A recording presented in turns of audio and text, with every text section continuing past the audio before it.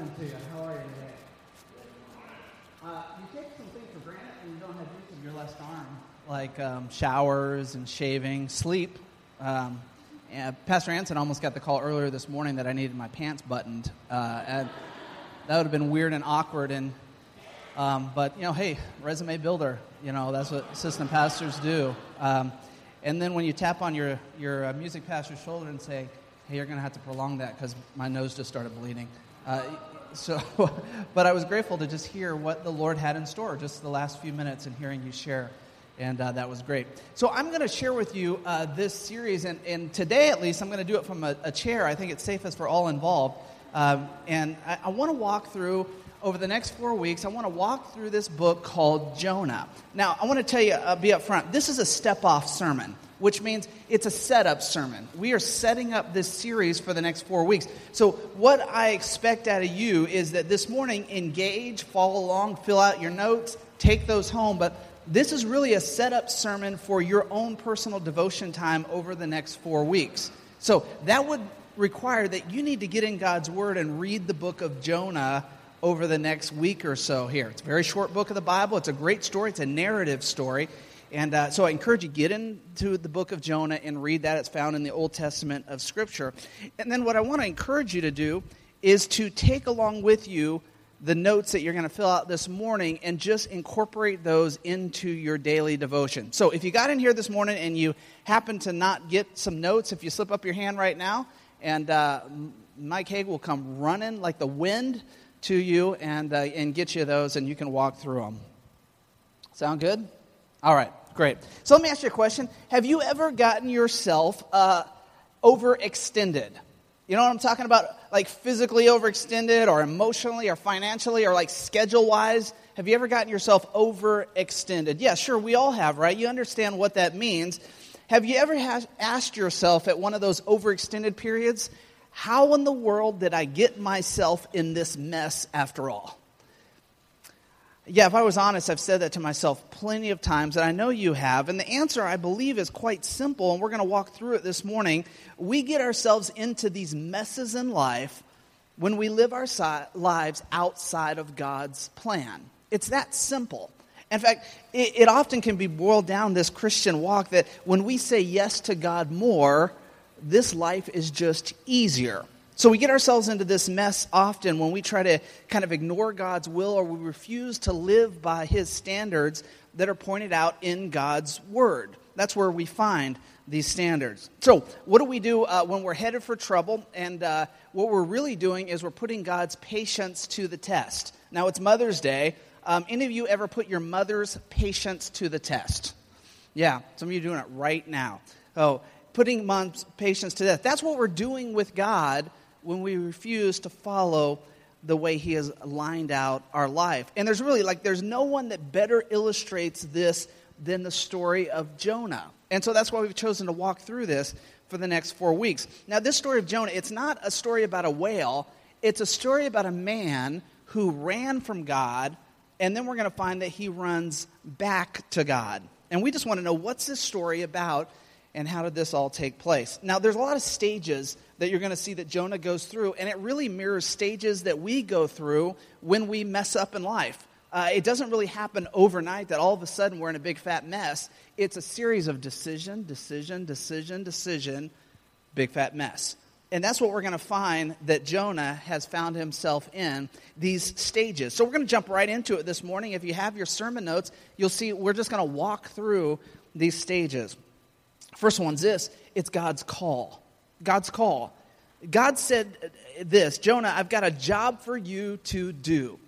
Isn't that pretty neat? I mean, I remember when I was real young, and my parents would say, hey, Tommy is what they really called me. I hesitate to say that among you because you will now feel the freedom.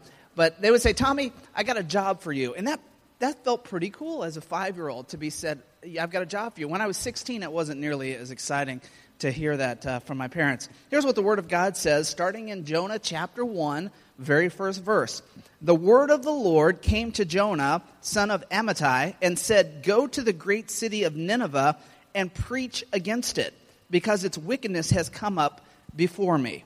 So he said, Jonah, look, I want you to go to Nineveh, this wicked city, and I want you to preach so that they will repent. Now, remember the last couple of weeks we talked about the word repent. It is turning away from and walking in a different direction. I want them to repent of their ways, and I'm going to send you to go to preach to this city. Now, you may not realize this, but God's call on Jonah's life is no different than God's call on our life. Now, what he calls us to do might be different, but God calls every single one of us to something. He says, look, I've got a job for you. I designed you a certain way. I want you to do a certain thing. I want you to build my kingdom in a certain way. And that's what he's saying to Jonah here. And so God says, Jonah, I've got this task. I want you as my prophet to go to Nineveh. Now, what was Nineveh? Back in Jonah's day, Nineveh was like the capital of the Assyrian Empire. This is a big city. It's a big to-do. It's found actually in the modern-day Iraq. And it is the furthest point you could go in the Eastern known empire at the time. So it's way on the edge. The large, large city of Nineveh, the wealthiest, most powerful, most influential city in the day, that is Nineveh. That's where he's called him to go. So it would be like he came to you and said, hey, I'd like you to go share a word with Los Angeles. And you had to go there. I'd like you to go to New York and share a word. So it was no small task that he called Jonah to do. 500,000 people. I don't even know how to do all this. There we go. Okay, 500,000 people that actually lived in Nineveh, and it was about 30 miles wide. So a pretty big city. And he's saying, I'm going to send you there, one of my prophets, and you're going to tell the people to repent. Now, I don't know about you, but I'm a preacher. I preach every single week. That's not an exciting task. I don't know that I would want to be called to stand up and to call them to repent, but that's exactly the job he has for Jonah. But you see, when Jonah had this task, and it's no different than all of us when we're given a task from God, we're given a calling from God, we are allowed to say yes or we're allowed to say no. It's free will, right? And so here what we find that Jonah actually takes us to stage 2 in this, and we find out about Jonah's disobedience. The Bible says here, verse 3 of this story, but Jonah ran away from the Lord and headed to Tarshish. He went down to Joppa where he found a ship bound for the port. After paying the fare, he went aboard and he sailed to Tarshish to flee from the Lord.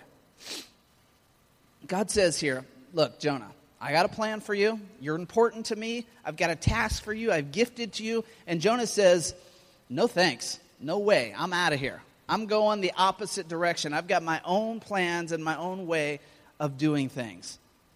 And when we go against God, what do we call that? Well, it's simply called disobedience. It's disobedience. I mean, we learned that growing up very early, when our parents said to you, you disobedient child. And what they're saying to him is, I asked you to do something, I told you to do something, and you did it. Or the other way around, I told you not to do something, and you went and did that. So he ran from God. Instead of doing what God asked him to do, he went to Joppa. Now, where's Joppa? Joppa is a seaport town on the Mediterranean Sea, and it's right next to like the modern-day Tel Aviv, if you're kind of familiar with geography. So instead of going to Nineveh, he went to Joppa. He bought a cruise ticket on this Mediterranean cruise here, headed to Tarshish. Now, Tarshish, that is a seaport on the edge of Spain, and that is the farthest known place in the western side of the known world. So can you get the picture here? He was called to go preach the farthest known place in the eastern world, and he went in the exact opposite way, as far as he knew to go, and got a ticket all the way to Tarshish. Now, it's kind of mirrors us, I think, sometimes. When we're called to do something we don't want to do, we find the route so far away or in the opposite direction that we wouldn't possibly have to ever do that thing that we're actually called to do. Now, I remember I had a teacher in high school that I needed to turn a paper in, or I needed to finish up a project on. But here was a neat little thing, is I had done everything in her class, and she had this kind of policy that once you finished up everything, you didn't have to come. Once you got the point total, and I had gotten that, you didn't have to come anymore the rest of the year. And this was great. It's like 2 weeks of not coming to school. but I knew I had this one thing to turn in for her that she asked to go over.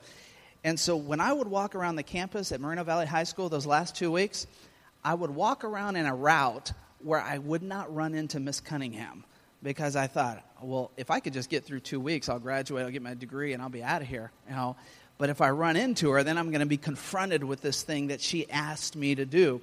So I walked all over to this school in routes and ways where I would never have to run into Miss Cunningham. That lasted about 2 days, and I saw her, and she was all over me.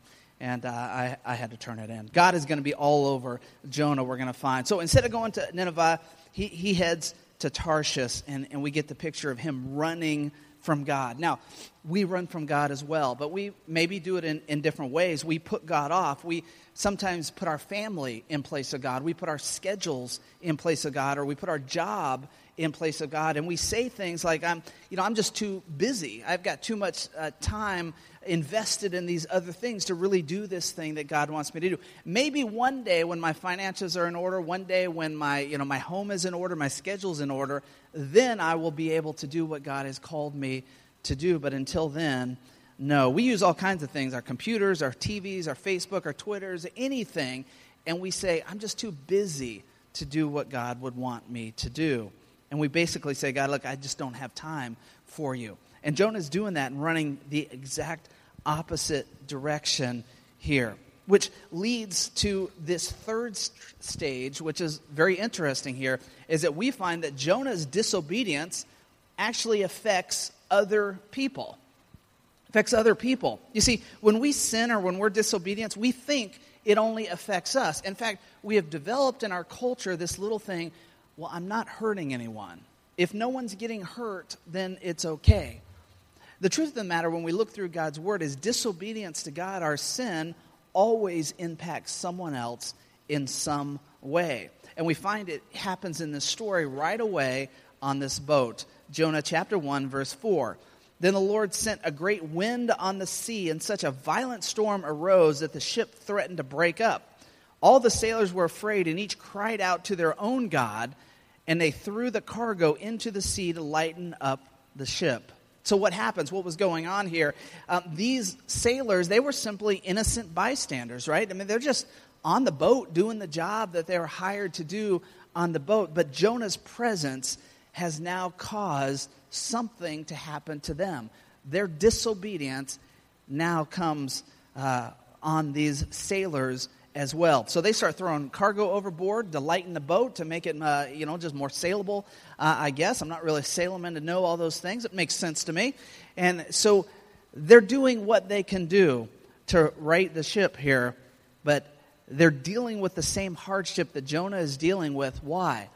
Because of Jonah's disobedience. Now, you might say, well, they were praying to other gods. It didn't seem like they were Christians, Tom. Probably they were pagan guys that were sinning themselves. You may be right in that. But it's not what the Scripture tells us. The Scripture speaks of Jonah's disobedience. And if we're not careful sometimes, we transfer our disobedience to someone else, and we try to blame somebody else instead of recognizing what we have done. And so because of this, these innocent bystanders, these sailors, had to deal with his disobedience. And I wonder if it's any different in our culture. Think about it. In our culture, when we're disobedient, when people are disobedient, what happens because of immortality? What happens because of crime or fraud or abuse? Who pays? Other people end up paying. What happens when a husband and wife are immoral or are wrong to each other? The kids end up paying. That's what happens in life. Other people deal with our disobedience. So while all this is going on, the ship is about to break up. They're scared to death, right? They're praying to their gods the best they know how. Notice what Jonah is doing as we move on here. He's taking a nap. He's just snoozing in the boat. Stage 5, his disobedience has hardened his heart. When you and I run away from God, if we're not careful, we will get to the point where our heart becomes hardened to the voice of God. It's a dangerous place to be. It's one thing to hear God's voice and run from God's voice, but a dangerous place to be when we have tuned out God's voice altogether because our heart has hardened to Him. Notice what it says, continuing on verse 5b and 6. But Jonah had gone below the deck, where he lay down and fell into a deep sleep. And the captain went to him and said, "How can you sleep? Get up and call on your God." They tried to call on their gods. It didn't work. "Maybe he will take notice of them, and we will not perish." You see, this disobedience, it endangered everyone on the boat, right? And this disobedience had so hardened Jonah's heart that he had become either indifferent to those people around him, or he just had no thought of compassion for those around him. Either way, our hardened heart can lead us to that. And so we find here that this captain has to go and awake him sleeping. I'm not a very sound sleeper. I'm pretty light. So just the idea of falling asleep in an airplane makes no sense to me. But some of you, because I've gone on men's retreats and stuff with you, are very sound sleepers and very loud sleepers. And maybe you can understand how Jonah would go down here and sleep with such a storm. But that's where he was, and that's where his hardened heart had led him. I wonder sometimes, like when we look at families and we say, how could that person throw their family away? How could that mom and dad throw their kids away, or the life of their kids away? How can alcoholism destroy somebody's life the way it does, or some other addiction? How does somebody leave their employer just totally hanging, quit showing up to work, or quit doing the job that they were hired to do? Often, it's not because they don't care. It's because they've hardened their heart to where they don't even hear the voices of reason around them. They don't hear God's voice anymore. They don't hear the voices of intervention around them. They've hardened themselves, and in a way, they've fallen into this deep sleep, like Jonah is doing here. Here's the interesting thing. It's kind of amazing in this story that even in their disobedience, we find that even when we're running for God, God could actually use us at times. And we find the ship captain comes, he says, "Jonah, we tried to pray to our gods. It didn't work. So you need to get up and pray to your God." And here, it's an interesting thing that God has set him up to actually be used even in the midst of his disobedience. And, the interesting thing here, I believe in our culture, when people don't believe in God, almost everyone you run into contact with believes in prayer. Everyone's willing to pray. In fact, we know in a group magazine that 98% of people said they believe in prayer, but only 72% said they believe in God. I'm not sure where that gap is actually praying to. It doesn't quite make sense to me. But you can understand that people think the idea of praying is important. In fact, I'll notice often with my friends at the gym or places that outside of Wendover Hills that they often put on their Facebook posts things such as, "Please be in prayer and thinking happy thoughts for me today," because they're going through something. I'm going to be honest. I have no idea what me thinking happy thoughts for you in a different location will do. I think they're powerless. But I understand prayer. And I understand they're being drawn to actually putting the word prayer in their Facebook post, even if they have no idea what they're praying to or what prayer actually does and how God operates through prayer.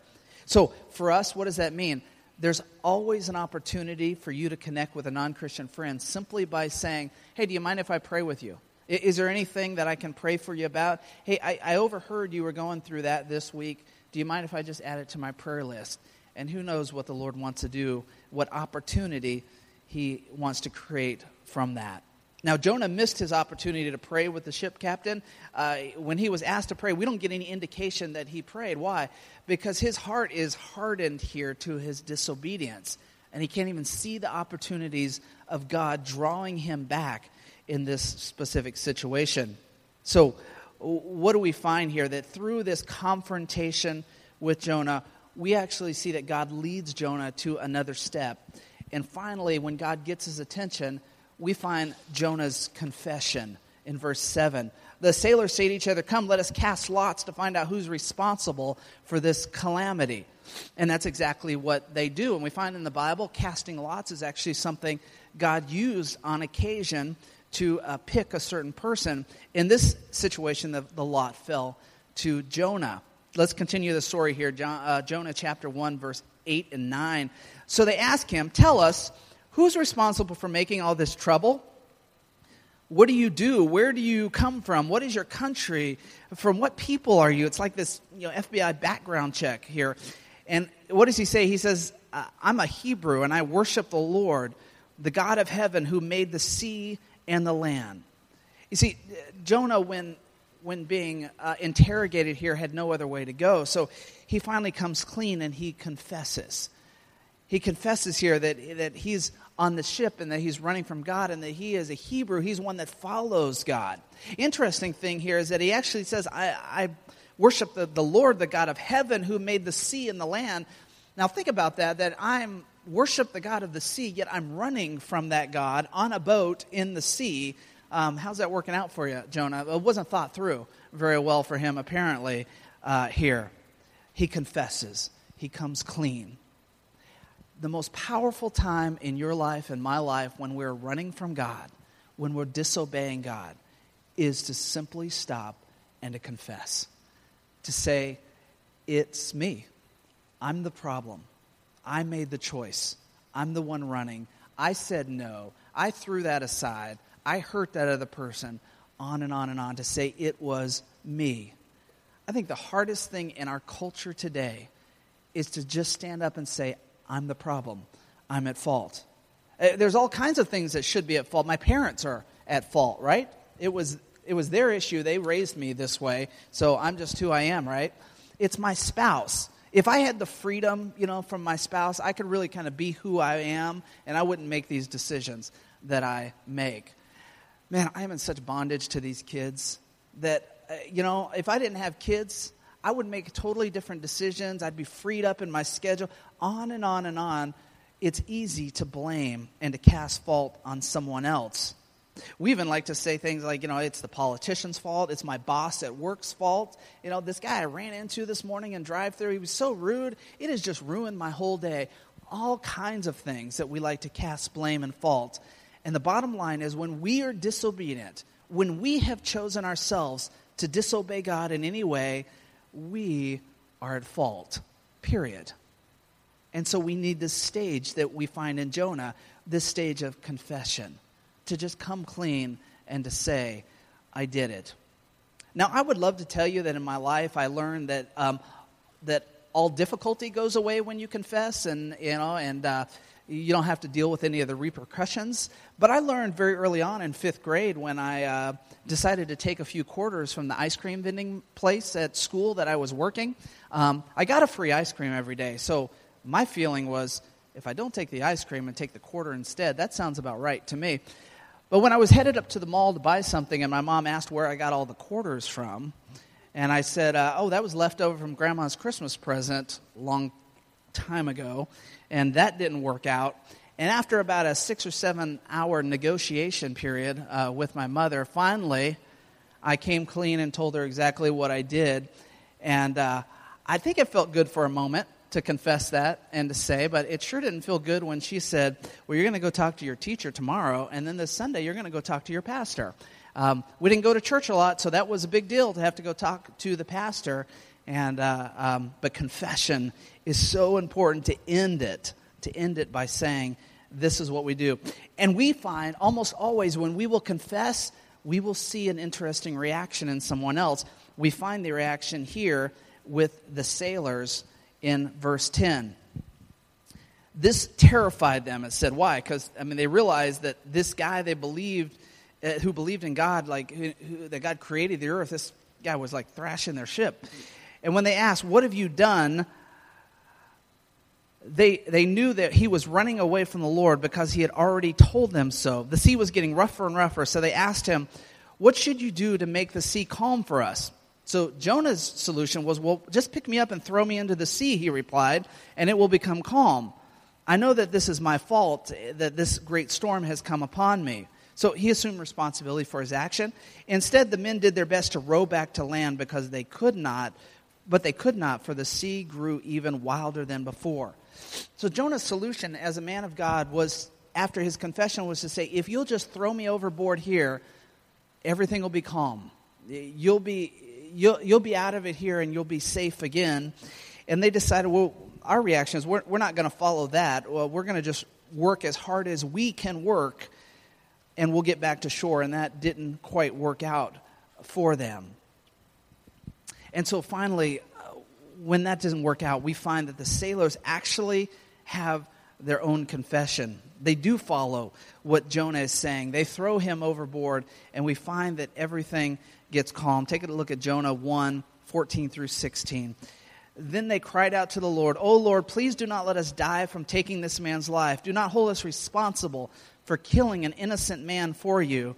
O Lord, have done as you please." Then they took Jonah and threw him overboard, and the raging sea grew calm. At this the men greatly feared the Lord, and they offered a sacrifice to the Lord and made vows to him. Their confession, when they followed what God said to do, and it became calm, and then they cried out to the Lord. They sacrificed to the Lord. Just a little while before, they were worshiping pagan gods and praying to pagan gods, but now they're calling on the name of the Lord. I think the most interesting thing about this is found in Jonah's confession. That when we're willing to confess as believers, when we get off track or we disobey God, God will use that confession to impact those who don't know Jesus Christ. You know what we do, though, oftentimes? We hold that confession. We hold that back. We like to put our thoughts in the idea that, those pagan people, they wouldn't understand anyway. Or we just put our feet in the sand and hold to it and just hold on to say, I'm not going to confess, or I didn't do anything wrong. But when we know we've disobeyed God and run from God, then quite simply, our confession will impact those who don't know Jesus Christ. And that's what we find in this story right here. Immediately, we find that they don't just have a new belief system, but they act upon that with sacrifice.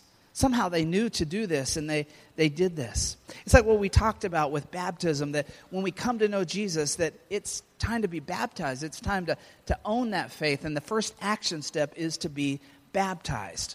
And we've told you next Sunday is our baptism Sunday. And I mean, what greater way for next Sunday for you to be baptized if you've never been baptized as a believer. Whether you've been a believer for a couple weeks or years, or maybe it's 20 years ago, but you've never had the act of baptism. This is this public expression, much like the sailors we find that they do. Hey, here's what we find in the end here, that anytime that we confess, that we find that God brings his provision to our life. Now, if we're not careful, and if you're like me sometimes, I want God's provision before I go through the hard thing. I want God's provision before I confess my wrongdoing. I want God's provision before I even have to start the task or the calling. But here what we find is when we confess, God, I ran from you. God, I was disobedient to you. God provides. Here's Jonah in the middle of the water, and God provides. Jonah chapter 1, verse 17. But the Lord provided a great fish to swallow Jonah, and Jonah was inside the fish 3 days and 3 nights. Now you might say, hey, I thought it was a whale. Well, the Bible doesn't quite say that. It says a large fish. So maybe you grew up learning it was a whale or a fish. I don't think it really matters on that. But what we find, this is God's provision. That when Jonah is in the water, and if you read deeper, we actually find that as he's in the water, that the vegetation is actually grabbing him, and he's starting to drown. And then we find God's provision. Right at the edge of what seemingly is his death, God provides in this situation this fish. Now we're going to look into this a little more in depth over the next 3 weeks. We'll stay on the overview level today, but this is God's provision. Have you ever been in a difficult time, and at the end of the difficult time you said, man, that was God's provision for me to have to go through that. Had I not gone through this, I wouldn't have learned such and such.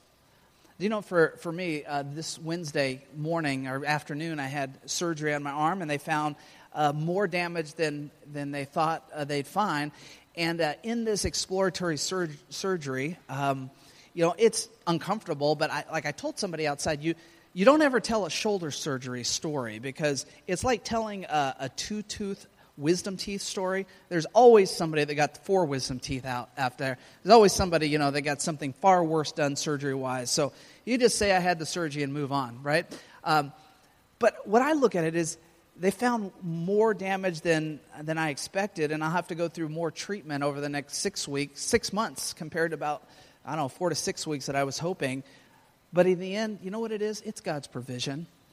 It's God's provision to go in and fix everything correctly and to have to deal with it and to come out healthy on the other side. And I wonder what you're in right now that may be God's provision for you. Like at times where you're like, man, I so wish we could go out and buy a new car or a new house, but we just don't have the money. And God's sitting up there saying, it's my provision for you right now that you not go out and buy that. You can't afford that right now. Keep walking the plan that we've been walking. It's going to be outstanding for you one day, and you're going to buy that house, and you're going to be in a great position to buy that house. It's God's provision that you're walking through something. We find that here God provided. Now, is it possible what God provided? Doesn't seem possible at all that a fish could swallow somebody and then be alive for 3 days and 3 nights, as we find out here. But we find with God, if we read His Word, there's all kinds of impossible that happens throughout His Word. It's certainly not possible for a virgin to conceive and give birth, or it's possible for a man to die and be raised from the dead. In fact, Jesus even speaks to this in Luke 18:27. He says this, Jesus said, what is impossible with men is possible with God. Some way, somehow, God managed to make this happen. Hey, as we close up here, the takeaway this morning is just simply a question for you. Why do we run away from God is the question. Maybe personalize that question and ask yourself, why am I running away from God? One, I think, is just because of our pride. We just think we know more than God knows. The truth is, God knows far more than us. But sometimes we just are in that point where we think, I need to walk through everything I know before I will turn to what someone else knows. And in this situation, we call it pride. And it will keep us from turning to God, and it will keep us running from God. The second is this, and that's just fear. I'm afraid to do what God asks me to do. God has a call on your life. He has a task for you. He has something He wants you to be a part of. And you're a little afraid of that calling. You don't feel strong enough. You don't feel important enough for that calling. You don't feel gifted enough. And the whole time God said, hey, let's just walk through it with obedience, and we'll work out all those things that you're worried about.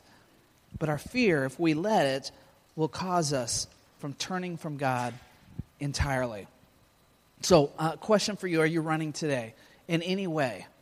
If you're running, this is the setup sermon for you. Over the next 3 weeks from now, we're going to really look in depth in this book of Jonah, and we're going to look at what running does to our lives and how we can turn and follow God. But I wonder right now if just for you, you need to personally start off this whole sermon series by just confessing in front of yourself and to God that you are running from Him in some way, shape, or form. He's called you to do something and you're not doing it. He's called you to get rid of something and you're not getting rid of it. He's drawn you to His side to be one of His children, and you've never said yes to being His child. And I just want to pray for you and just set the stage for the rest of this series. So would you bow and pray with me? Father, I thank you for just a simple narrative story about a guy who runs from you. And we'll find in the coming weeks he runs back to you, Lord. And we'll find that there's times where Jonah is very confused, Lord, about the whole situation, confused on what you're doing. But Father, we also find that in the end he becomes obedient. And he finds greater provision from you because of it. And I just want to pray, Lord, for the one person out here that knows without a doubt that they're running from you. Lord, it could just be something really small and simple in their eyes, or it could just be a major running full tilt all out. Father, this morning, would the goal be just to halt, to stand still before you, God, to stop what we're doing and where we're going and just recognize that you are a God who has a voice, and you may very well be wanting to speak to us this morning. And then when we just throw our ears open and hear, what is that voice saying to us?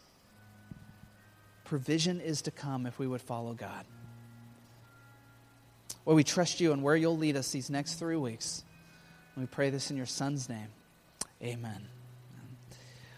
Well, these next 3 weeks, I'm going to encourage you to read Jonah, work through that these next 3 weeks, and it'll really add to what we're doing in each of the sermon.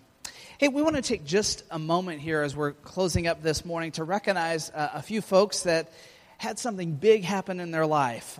This past week, we had some graduates that graduated from college and grad school, and we want to just take a moment to recognize those who are with us this morning. So, if you would, first of all, Matthew Rayner, would you stand up for us? Yeah. We want to say congrats to Matthew for graduating from Bluefield College with a Bachelor of Science in Forensic Science yesterday with honors. We're very, very proud of you. Outstanding. Also, we had a couple graduate with master's degrees on Thursday night, and one of them is here with us, Candace Cook and Crystal Kohanek. Are those, Crystal, would you stand up? Yeah, very good. Now, both Candace and Crystal graduated this past Thursday from UNCG with a Master in Histories with concentration in Museum Studies. And now, Crystal, actually, I wanted the full degree and a post-bachelorate certificate in historic preservation. Did I get that right? Pretty close? Okay, all right. So, proud of you. Congrats. Very good. All right, well, we're very proud of you guys, and that's exciting. We have a few more that I think will graduate from high school, and we'll honor them in the coming weeks when those graduations happen. Well, we're going to invite our ushers to come and receive our morning offering, and as they do that, we have a gift for every lady in here this morning, so whether you're a mom or not, it doesn't matter. We've bought enough for everyone, so we would love to give you a gift, and I think our teens are going to help us out and come through, so if you would take one of those ladies this morning, and just show our appreciation for those of you who are mothers and those of you who just mother us. So if you'd take one of those, it'd be great. But we'll invite our ushers to come and receive our morning offering, our tithes and offering. If you came and you're not prepared to give this morning with a checkbook or anything, please use our online system, wendoverhills.org, and you can work through it that way. Would be great. Why don't you stand as they're coming, and our praise team will lead us out singing.